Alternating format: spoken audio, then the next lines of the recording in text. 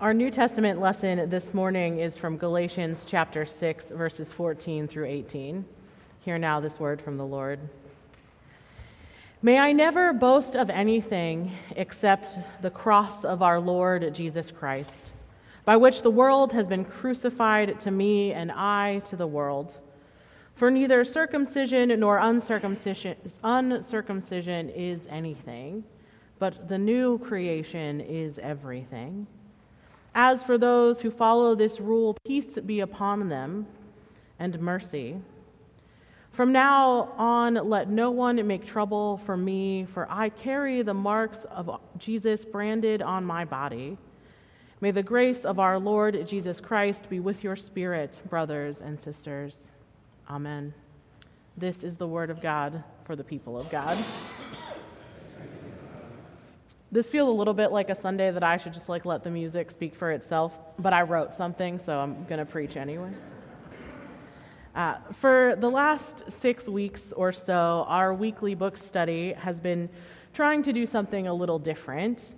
Since our inception, we've read some pretty excellent books that have engaged us. We haven't been in love with every author, and we haven't agreed with every point, but for the most part, they've spoken our language. We were the intended audience. The authors have written from a at least slightly left-of-center progressive mindset that largely holds the same truths as our group. These books have led us into thoughtful and sometimes challenging discussions, and it was working for us, and so obviously I had to change it up. So rather than continue to read folks that we largely agreed with, we ventured out. We read articles by 6 authors and figures from the evangelical church community, and I chose names that, while they weren't known by many people in book study, they're big names in the more conservative realm of Christianity. They were men and women who believe in a complementarian approach to gender and traditional marriage, didn't particularly affirm women in leadership, and probably voted differently than many in our group. They were people that I would struggle to be in the same room with, let alone engage in conversation with. But every week when we began, I reminded the group, and mostly myself, that this wasn't meant to be an opportunity to feel good about how smart or forward-thinking we are, or to take shots at the other side, but rather an exercise in trying to find common ground. To find some common humanity with people we feel fundamentally opposed to. It was not always fun, and it was not particularly easy, and sometimes members of book study had to hold me and my bad attitude accountable. But the work felt important, because if we as a church, as a body of believers, cannot or refuse to find some sliver of common ground with other people who profess faith in Jesus, then this gap between us will only continue to grow. Now, division in the church is not new. We have seen practice and theology and participants split the church back for generations, and Galatians has the same problem. Paul is writing to a community that is divided. The first church, no matter where it was, had to discern what it meant to be a church. How do they faithfully follow the way of Jesus now that Jesus is no longer among them? And the Galatian church is no different. That Paul spends 6 chapters extolling the Galatians to, put aside their differences, to let go of the former things, so that they could be united in the body of Christ. The issue facing the Galatians is one of practice. What must one do to be a Christ follower? For the Jewish Christians, it means following the Torah and participating in the rituals that they always have done. There are leaders in this community that are asking Gentile believers, so non-Jewish believers, to essentially become practicing Jews in order to be members of the Christian community, to hold the same standards as their Jewish siblings.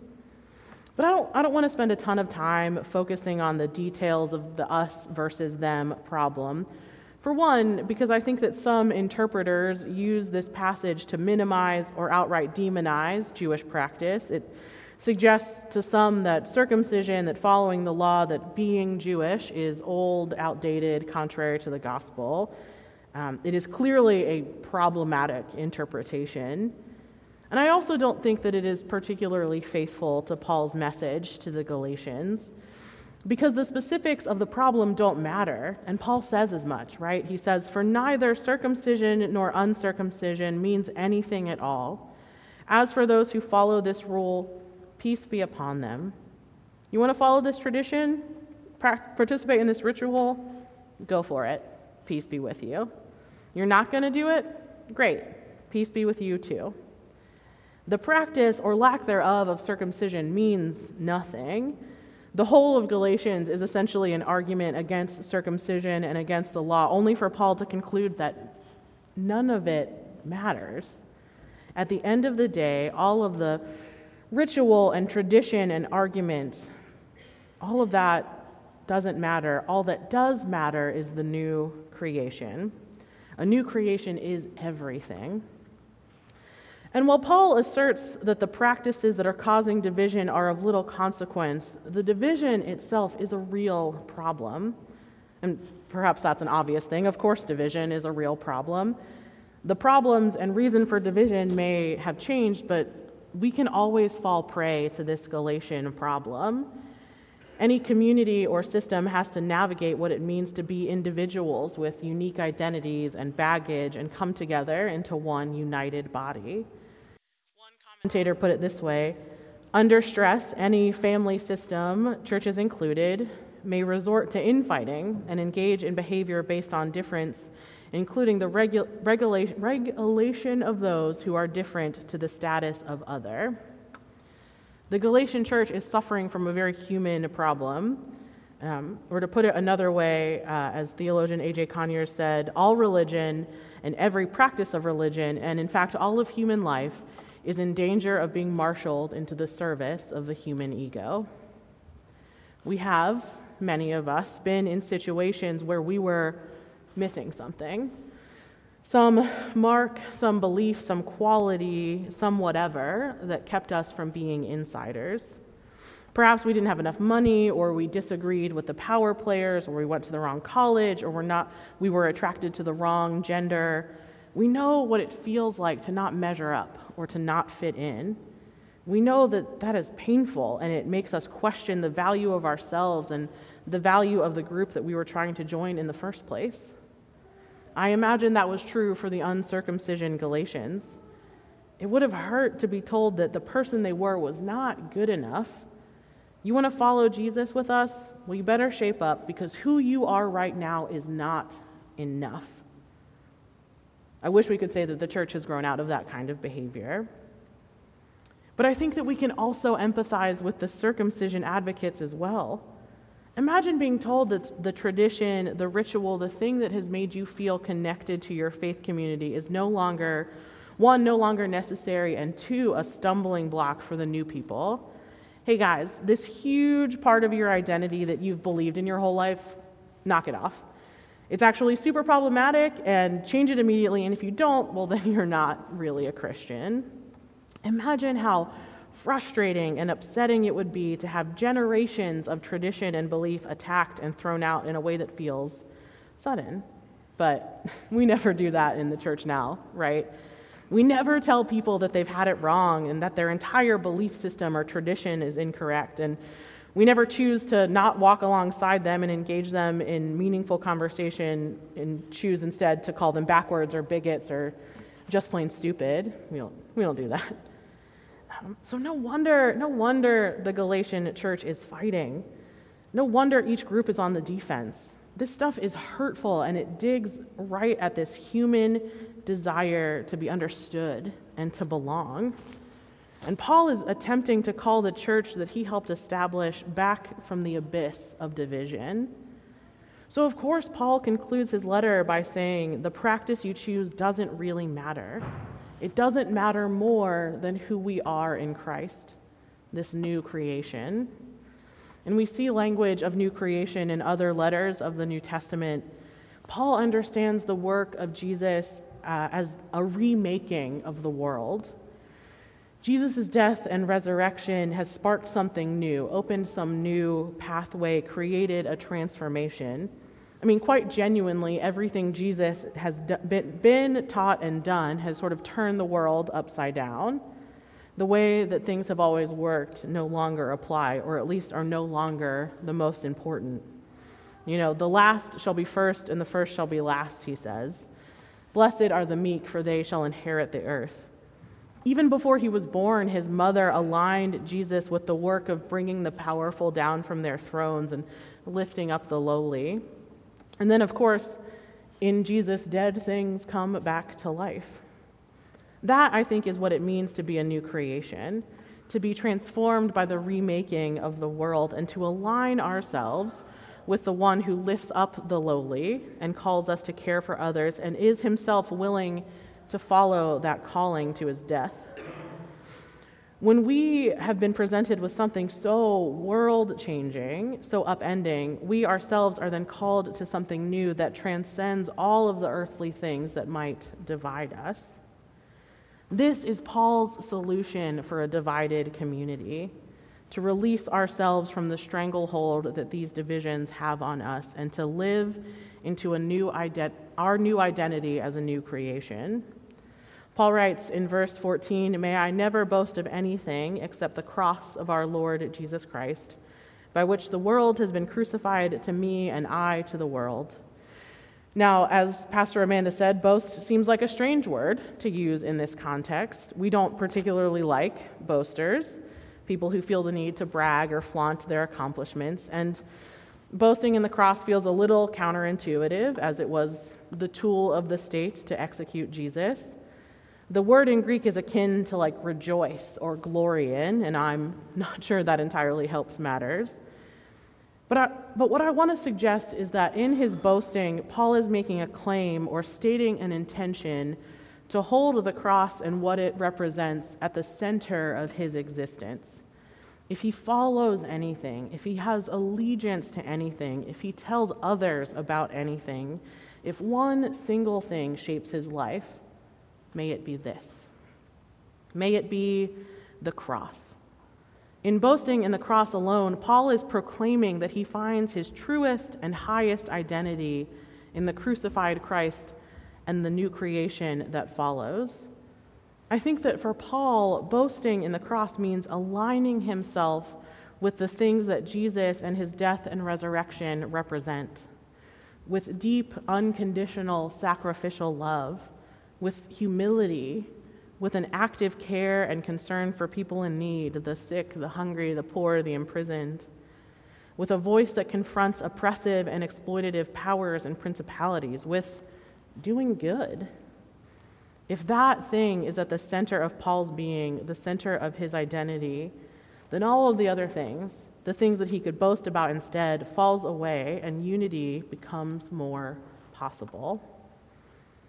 It is really easy for us to qualify our faith with additional identifiers, right? Well, I'm this kind of Christian, or I go to this kind of church, or at least I don't believe that. And when we do so, we allow these barriers that divide us to creep back in. So we have to stop ourselves from saying, like, does your experience mirror mine? Or have you been born again? Or you better give away all that you possess, or you have to vote this way, or you have to believe everything you hear on Fox News and nothing that you believe, or nothing that you hear on NPR. It's tempting to make our experience of God and God's truth the experience of God and God's truth. And that then only gives us an excuse to create our own markers, right, of who is in and who is out. But boasting in the cross, being a new creation, means that we are committed to something bigger than all of the ways that we are different. It means that our differences don't give us a cause for exclusion. It means that our differences don't have to stop us from working together for something good. It means that a new way is possible. Last week, 2 weeks ago, on Ash Wednesday, Pastor Katie reminded us that a true Lenten fast seeks to break down the barriers that keep us from God and one another. She reminded us that while we can certainly give up our favorite drink or snack or whatever, and perhaps those things will make us feel more pious or more grateful, is not the deeper work the more kingdom-focused work in letting go of all of the things that would keep us apart. Perhaps the most Lenten thing we can do is to rid ourselves of the thing that feed our us and them mentality. Perhaps our journey to the cross is meant to be one that examines, that really digs into those things that we hold more dearly than unity. Those things that we use to feel smarter, more evolved, more effective than someone else. Now, unity does not mean the same, or it doesn't mean that we all think alike or that we always agree on everything, but rather, unity says that we have decided that love of God and love of neighbor is more important. Jesus says to love our neighbor. He says to love them, not to control them or demean them or to try to change them or to exclude them. I think sometimes, and too often perhaps, we take love to mean taking our understanding of the Bible and theology and Jesus to war against enemies instead of liberate others with our friends.